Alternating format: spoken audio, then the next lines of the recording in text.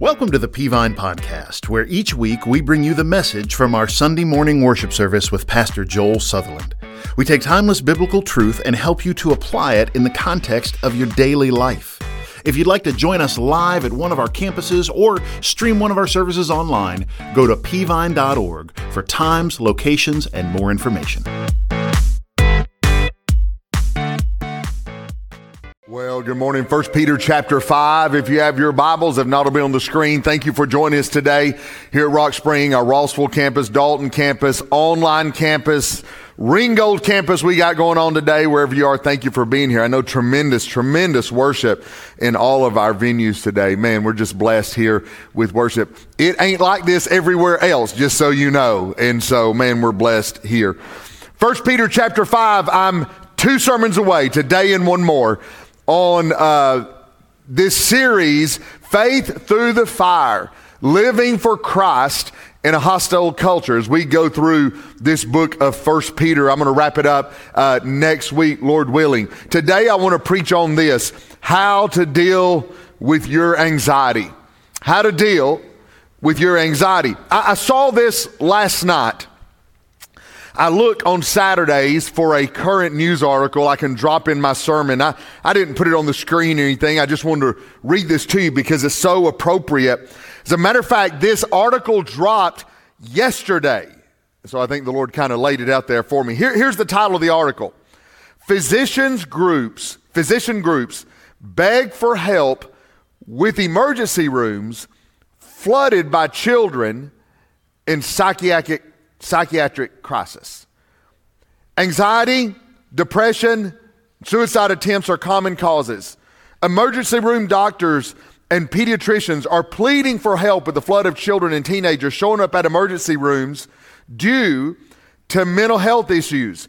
The children showing up in crisis are often suffering from emergencies related to anxiety, depression, suicidal thoughts or attempts, according to the group. The article goes on and on and on. You can imagine from there.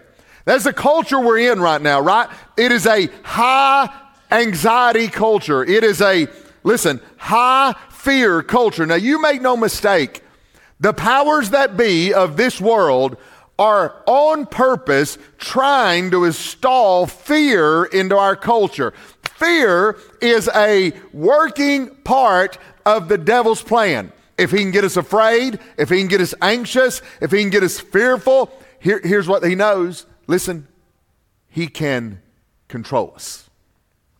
It was so much easier when I was a teenager, right? We were just talking the other day. Y'all remember tornado and nuclear bomb drills back when you were in grammar school? Y'all remember nuclear bomb drills? They'd still have us get under our desk. I don't think that was going to help.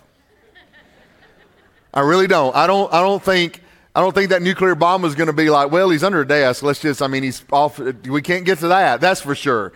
They're in the hallway. And we grew up with a certain amount of anxiety, worrying about Russia and all that. Nothing compared to this generation.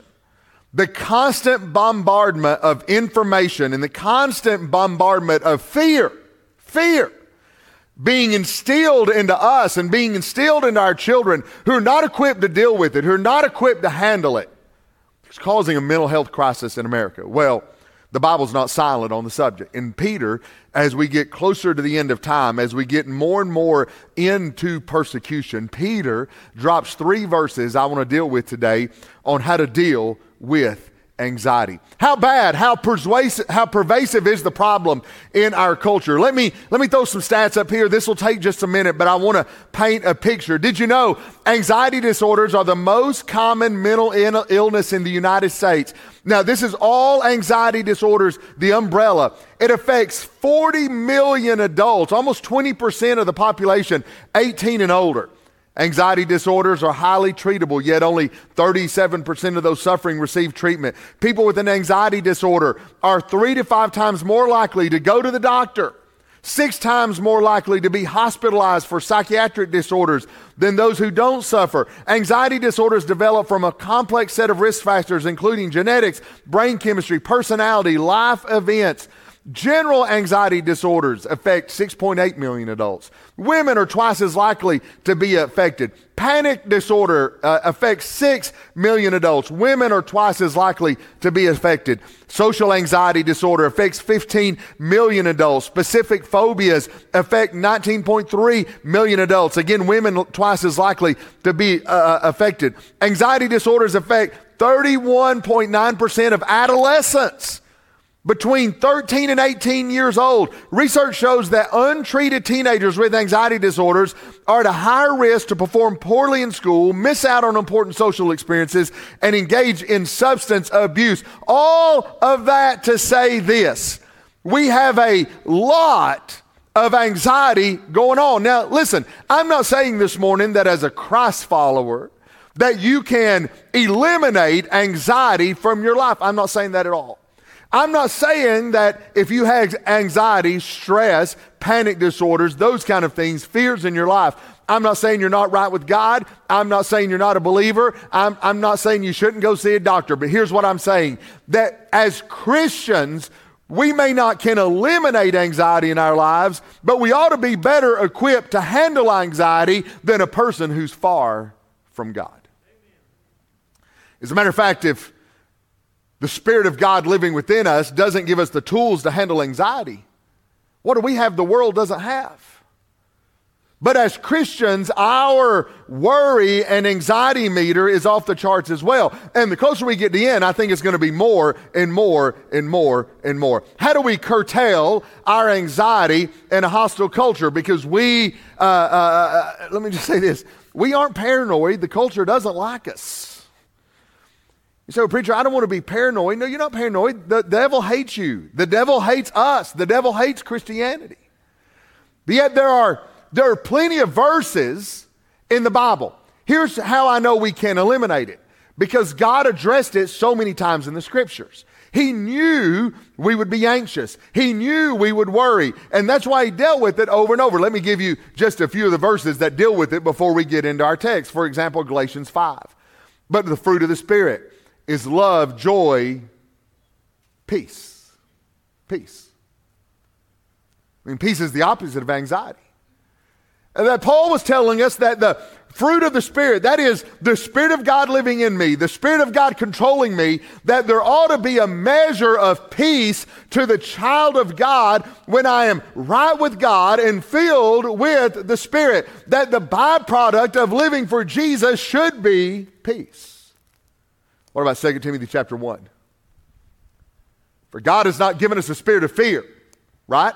But of power, love, and sound judgment. It is not God who gives us this fear in our lives, this fear that leads to anxiety, this fear that leads to depression, this fear that leads to worry. How about this? Philippians chapter 4, you know this verse well. Don't worry about anything, but in everything, through prayer and petition, with thanksgiving, present your request to God, and the peace of God, which surpasses all understanding, will guard your hearts and minds in Christ Jesus. Look what he said. Don't worry about anything. Pray about it and be thankful. Now, I'm going to talk about this later on, by the way, and it will guard your hearts and the peace of God that goes beyond all understanding. These are promises for the child of God. How about this? Matthew chapter 6. Seek first the kingdom of God and his righteousness, and all these things will be provided for you. Therefore, don't worry about tomorrow. Don't worry about tomorrow, because tomorrow will worry about itself. Each day has enough trouble of its own, and we know that all anxiety is future cast, future related. How do we deal with our anxiety? Well, Peter weighs in 1 Peter chapter 5, and he tells a church that is under persecution. He tells a church going through a difficult time. Here is how you deal with your anxiety. Would you stand with me as we honor God's word by reading it? 1 Peter chapter 5. Look beginning in verse number 5, and it'll be on the screen if you don't have your Bibles wherever you are. 1 Peter chapter 5, look at verse number 5. In the same way, you who are younger, be subject to the elders. All of you clothe yourselves with humility toward one another, because God resists the proud but gives grace to the humble. Humble yourselves, therefore, under the mighty hand of God, so he may exalt you at proper time, casting all your cares on him, because he cares about you. Thank you. You may be seated. Anxiety is real in the end times. How do we deal with it? How much personal anxiety are you dealing with today? How much personal anxiety do you have in your own heart? You wake up worried, you stay worried throughout the day, you go to bed worried, you're filled with anxiety and anxiousness all day long, panic, fear all day long. Is that the way the child of God was meant to live? No, it was not. The child of God was meant to go around in peace. The child of God was meant to go around in joy. The child of God was meant to go around in faith. So how do we do that? Let me give you three things out of these 3 verses I want to look at. Number 1, here are 3 words of instruction. Be humble enough to listen. Be humble enough to listen. Look at verse number 5. In the same way, you who are younger, be subject to the elders. All of you clothe yourselves with humility toward one another, because God resists the proud, but gives grace to the humble. Now, this verse requires a little inspection, because at first glance, it looks like a old versus a young statement, a younger versus an elder statement. However, that is not the context of this verse. Now, let me tell you what I'm about to do. I'm about to go back and preach a little bit of last week's sermon. And by the way, thank you for all the kind. I don't know that I've ever preached a sermon and heard more about it than last week. I'm going to preach to myself more often. I think y'all are just glad to get a break. Amen. So but let me go back and revisit. The word elder here is used in its official capacity. Let me copy and paste directly from a commentary right here. The contrast is not between the older men and the younger men of the church, for which it gives you the Greek words, would be expected. Rather, it is between those who have the maturity and the commensurate standing that qualifies them to be presbytery, in contrast to those who, for whatever reason, do not. Now, what is he saying right here with that? In other words, Peter is not telling the church to submit to older people. He is telling them to submit to the elders and the pastors in the church. Now, why is he doing that? Listen, the common word for young and older is not the word used here. It is the common word for leader in the church, pastor in the church. And the point he's trying to make is this. Follow me right here. You'll have less anxiety if you listen to what your pastor has to say. Now, what do you mean? I'm not your boss. I'm not going to control your life. I don't have the bandwidth to do it if I wanted to. I don't have the bandwidth to do it. But here's what Peter's trying to say. That it takes humility to listen and apply the preached word of God to your life.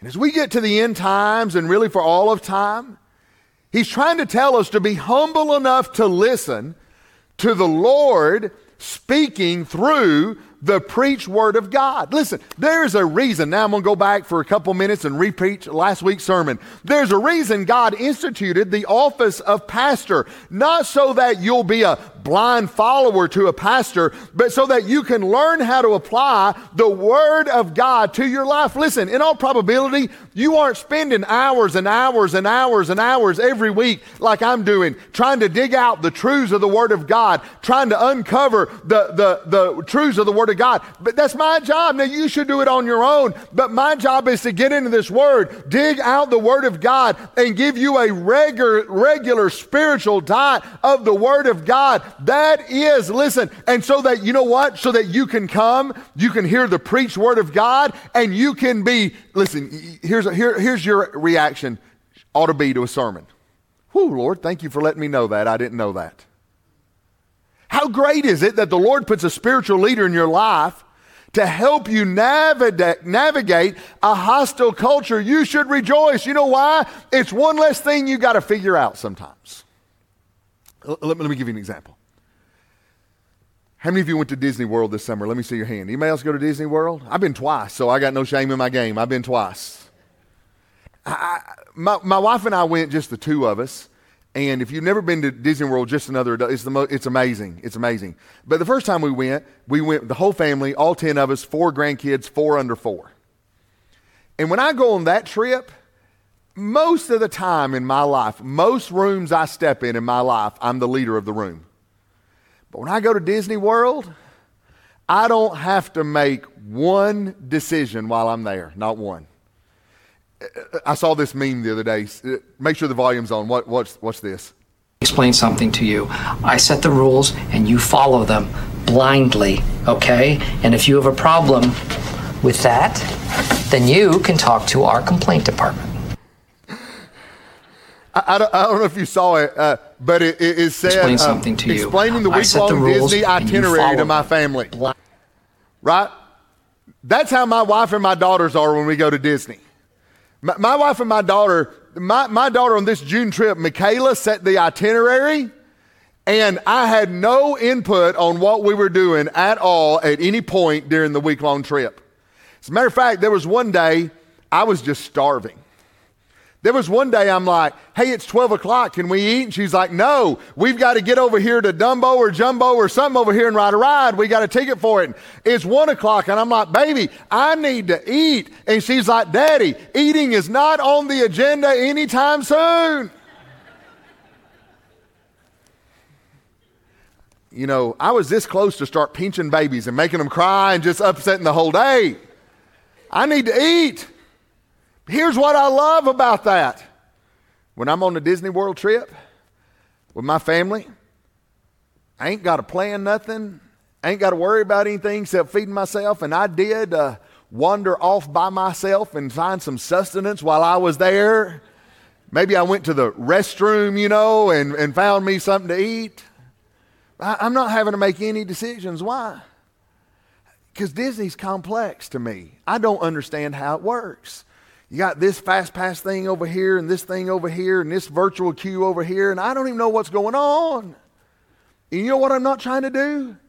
I'm not trying to figure it out. You know why I'm not trying to figure it out? Somebody else figuring it out for me. And Michaela just says, hey, here's where I want you to go. And listen, that's what I do as a pastor a little bit for you. I'm not telling you don't read your Bible. I'm not telling you don't pray. I'm telling you should do all of that for yourself. But God has given you a pastor as a field guide, as a tour guide through a hostile culture. What is required to make it work is humility.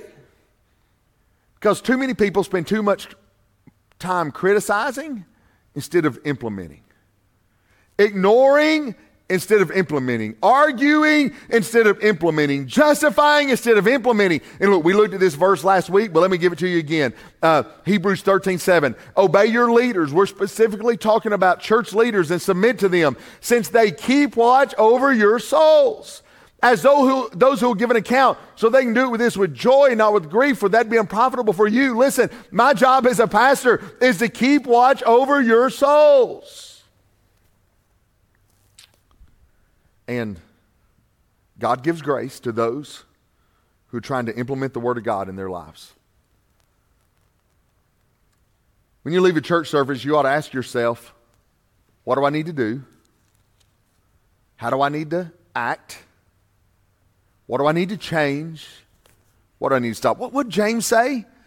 James in the book of James said, but be doers of the word, not hearers only, deceiving your own selves. Now listen, how does this help with my anxiety? Here it is. When you are right with God, you'll have less trouble and anxiety in your life. You know, the world brings enough trouble. You know what brings more anxiety? Is when we do dumb stuff. So now, not only do I have the fear of the world trying to be instilled in me, I got my own stupidity making things harder. And the preached word of God is to help you temper your own stupidity so you're not dealing with self-created anxiety, self-created worry, and you're only got to deal with the anxiety that the world is throwing at you, that the culture is throwing at you, that the enemy is throwing at you. So when you adhere to the preached word of God, it's less anxiety in your life. But here's what it takes. It takes humility. Humility. That's why Peter said you got to be humble enough to listen. You got to be humble enough to hear the preached word of God and say, hey, I need to make changes in my life. Hey, I need to make changes in my walk with God. I need to make changes in my attitude. All that requires humility. Number two, you want to deal with anxiety, you got to be humble enough to listen. But number two, you got to be smart enough to trust. He says in verse 6, humble yourselves therefore under the mighty hand of God so that he may exalt you at the proper time. We're back to this idea of humility again, and humble yourselves before God means this, that we are willing to accept our lot in life, hear me, and trust Him that it's the best for us. That doesn't mean you shouldn't work to improve yourself or your situation. That doesn't mean you can't pray to God to change your circumstances that you're in. Luke 18:1 tells us we ought to do that. That doesn't mean that you shouldn't seek help. It doesn't mean that you should not try to crawl out of the situation that you're in. But it does mean that whatever's going on, that you're going to be smart enough and humble enough to trust an all-powerful God that He is orchestrating the very best plan for your life. Trust. Now, I'm going to say a sentence. I want you to write it down in your Bible or in your notes. The opposite of humility is not pride. The opposite of humility is complaining. When we aren't smart enough to trust God with our life, we start complaining about what's going on in our lives. William Law said this, for his thankfulness is an express acknowledgement of the goodness of God towards you, so repinings and complaints are as plain accusation of God's want and goodness towards you. When we're not humble, it's not pride, we start complaining. There's reasons Peter uses the phrase, the mighty hand of God. He is reminding you of the great God we serve, that if you want to deal with your anxiety, be smart enough to trust God and not complain. Get this. Did you know this? That complaining fuels your anxiety? I'm going to prove it to you. Hey, give me 90 seconds here to walk you through some of this. I want you to see it. The number one way complaining affects your mental health is that it increases anxiety and depression.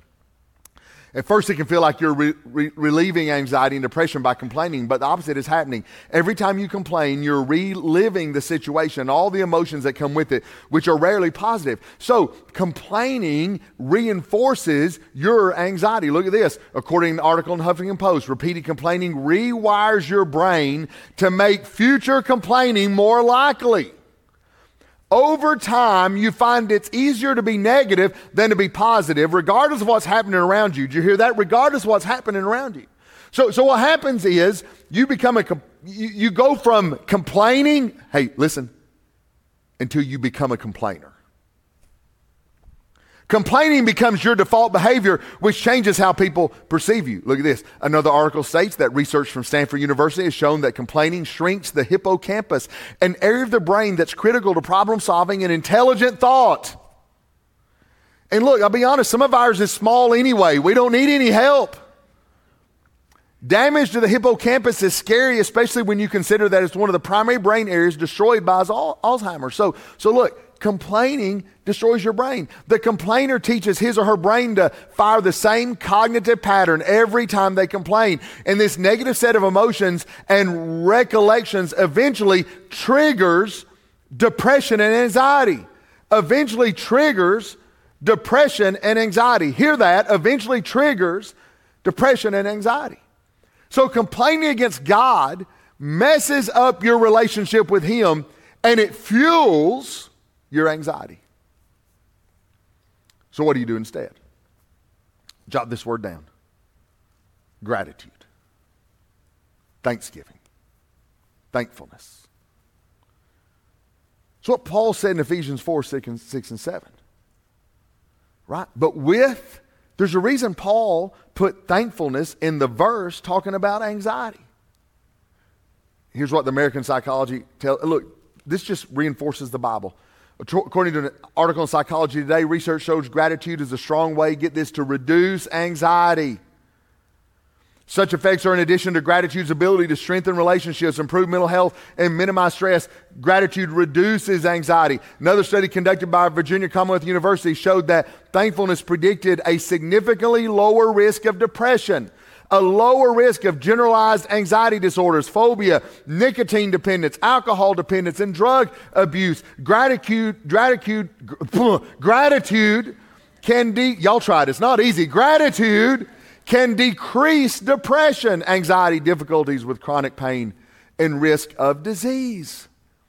Listen, that's just reinforcing what the Bible tells us over and over, that we've got to be smart enough, if you want to get rid of anxiety in your life, that you've got to be smart enough to trust God. What do I do instead of complain? I thank Him instead of complain. You have an almighty God in your corner. When was the last time you thanked Him for anything? When's the last time you made a list? Made a list, wrote it down of things to thank God for. When was the last time? Listen, in the end times, a hostile culture is going to be harder and harder to deal with. The blessings that we would call blessings today are going to be fewer and fewer. If you don't learn to thank God now, you're never going to be able to do it then. Listen, I begin my day with thanksgiving. The last thing I do in my quiet time every day is I have a list of things I thank God for every day. Out beside it, I have a place where I write down things I'm thankful for, I'm grateful for in the last 24 hours in my life. You can begin your day with thanksgiving. You can end your day with thanksgiving. It would be wise throughout your day to stop and just thank God for what's going on in your life. I mean, how often are we, church? Just give me, ask, complain, and yet you never stop. Never stop to tell God thank you. Experts tell us that if your emotions are going to be in check, at the minimum, you need a 5-to-1 thankfulness, gratitude to complaining ratio. Some say as high as 20-to-1. 20-to-1. 20 points of gratitude for 1 point of complaint. Would you do this to me this morning? Would you just think for a moment, would you measure your thankfulness versus complaining ratio in your own life? I'm afraid even the child of God complain. We're not smart enough to trust. You say, well, preacher, I don't like the situation I'm in. I get it. Man, I've been there many a time in my life. Many. And there have been times in my life where God had me in a situation, I didn't like it. There have been times in my life, God had me in a situation, I wanted out of it. Many a time in my life where I've been praying for my situation to change, working for my situation to change, but listen, whether God changes it or not, my job is to trust Him. And listen, when I complain about my lot in life, when I complain about my situation in life, it's always an affront to an almighty God. And it's going to fuel anxiety. That complaining is going to fuel anxiety. It's going to make worry even more. So number 2, you want to deal with your anxiety, be smart enough to trust. Number 3, be close enough to lean. He said in verse 7, casting all your cares on Him because He cares about you. Now the word casting there in the Greek is derived from a term which means to deposit, and it's in the aorist tense. And that doesn't mean anything to you, but it signifies a once-for-all act by which one rids himself forevermore of all anxious care by depositing it, I love this, depositing it with the Lord. Cast means to throw something upon someone or something else. The word suggests a deliberate decision of trust. I'm going to throw it off of me, and I'm going to throw it onto you, and I trust you to carry whatever it is I'm throwing on you. We are to trust God with our anxiety, the things we worry about. The word anxiety, just in the regular dictionary, means to be drawn in different directions, to be divided or distracted. Whatever we're anxious about tends to distract us from trusting God. It tends to pull us in different directions, hear this, so that we're not depending on Him. Why is worry so bad? Why is anxiety so bad? Because here's what anxiety does. Here's what worry does. It pulls me away from Christ. It's the very definition of the word says it. It is distracting me from my walk with God. It is distracting me from leaning on Jesus. And Peter says this. By the way, you can't be filled with anxiety and filled with trust in God at the same time. It's not possible. And so Peter says this. God cares for you. I don't always look up verb tenses, but that verb is in the present active indicative with the dative. What does that mean? It means that God's care and concern for believers is constant, ongoing, and unending. God's care for you is constant, ongoing, and unending. God is not indifferent to the suffering of his followers, but desires active, humble trust in him, especially during difficult days. Now get this, the conception of God's concern for human affliction is one of the peculiar treasures of the Judeo-Christian faith. Though Greek philosophy at its highest could formulate a doctrine of God's perfect goodness, it could not even imagine a God's active concern for mankind. I mean, here's what Peter said in that culture. He said, you have a God who loves you and cares about everything in your life. You have a God who wants to carry your burden for you. You have a God who desires to remove any anxiety you have. But get this, you have to be close enough to him to give your burdens to him. Just give me a couple of verses. Matthew 6. So don't worry saying, what shall we eat or what shall we drink or what will we wear? For the Gentiles eagerly seek all these things, and your heavenly Father, he knows. He knows. He knows you need that. I'm not telling you to pray. You should pray, but he knows right where you are. Psalm 55. Cast your burden on the Lord, and he will sustain you, and he'll never allow the righteous to be shaken. You just have to be close enough to Jesus to hand him your worry and your anxiety. Close your Bibles, I'm finished. The English language is very confusing. Like I've not learned another language. I've had people tell me learning English is far harder than their language. For example, we have the word lead, like the metal, and the word lead, and they're both spelled the same. We have the word close and close, both spelled the same. They're called homographic words. We have the words bow and bow. And that list goes on and on and on. It's very difficult for people to learn our language. We kind of zone in like English is the best, most rich language there is. And it's almost not. It's more practical than it is beautiful sometimes. The Greek is such a beautiful language, even though it's non-existent, such a beautiful, beautiful language. But I ran across this word the other day. It's Mexican Spanish. And the word is apapachar. Now, don't listen to how I pronounce it. I watched a video on how to say it, and that is the Northwest Georgia redneck Appalachian version of this Mexican Spanish word, apapachar, right? But it comes from a region in Mexico, and it literally means hug with the soul. It's used like sort of a mix of to cuddle. The word in Spain would mean to cuddle, but they've adapted it to support and to console, to throw all of your love to someone when they need it the most. I couldn't get over that phrase, hug with the soul. You know, that's what Jesus will do for you if you walk close enough to him and you're handing him your burdens, your worry, and your anxiety. He'll hug your soul. And he'll take your anxiety and he'll take your cares and he'll take your worries and he'll take them on himself if you'll just give them to him. We sing an old song. I'm not going to sing it today. Y'all remember singing in song, leaning on Jesus, leaning on Jesus? What have I to dread? What have I to fear? Leaning on the everlasting arms.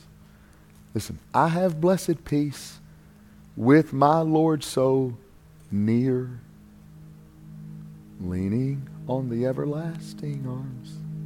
Leaning on Jesus, leaning on Jesus. The writer had to be reading Hebrews chapter 5, verse 7 when he wrote that song. You just have to be close enough to Jesus, my Lord, so near that you can cast your dread, your fear, your worry on him. I think it's Isaiah 26:3, thou shalt keep him in perfect peace, whose mind is stayed on thee, because he trusteth in thee. Be humble enough to listen when God sends a preacher along to preach. Be smart enough to trust and not complain in your circumstances, but you've got to be close enough to lean on Jesus so you can hand him your care and your worries. Would you stand with me across the room, heads bowed, eyes closed? Thank you, Pastor Joel, for that incredible message. And hey, the truth is, crazy culture can make us anxious, especially when you think about the culture your kids, the world your kids are going to grow up in, the world your grandkids are going to grow up in, and man, it can be stressful. And that's exactly what Peter was telling the church at Rome. Hey, things are crazy. We're experiencing difficult times and difficult days, but our trust and our hope has to be in God. And when we do that, God will begin to remove the anxiety from our hearts and lives. The truth is, for those who've never put their faith and trust in Jesus, the peace that God gives isn't a reality that you can experience. And so your first step is to put your faith and trust in Jesus. And maybe God has spoken to your heart this morning about that. It begins with you understanding that you're a sinner and you can't save yourself. There's nothing you can do to fix your sin problem. You've got to be willing to admit that. You've got to believe that Jesus died on the cross, that he was buried, and that he rose again the third day. We call that the gospel message. You've got to believe that with all your heart. And then Romans 10, verse 9 and 10 says, we believe in our heart and we confess with our mouth and we will be saved. And if God has spoken to your heart today and you need to give your heart and life to Christ, in the quietness of this moment, right where you are, tell God this: Lord, I know I'm a sinner and I'm sorry for my sin. I believe that Jesus died on the cross, that he was buried, and that he rose again the third day to pay the price that I couldn't pay for my sin. And Lord, I ask you right now, through the power of your Holy Spirit, to come into my heart, take away my sin, be my Savior. Lord, I give my life to you. In Jesus' name. If you prayed that prayer this morning for the very first time and you meant it, we want to say, welcome to the family. We want to celebrate with you, and we want to help you take next steps on your faith journey with Jesus. And so we've just dropped a link in the chat box that says, I commit my life to Christ. Click on that, give us your info. I'm going to connect with you this week. It has been great to worship together in God's house via online this morning, and I look forward to our times each week. God bless you. Have a great week.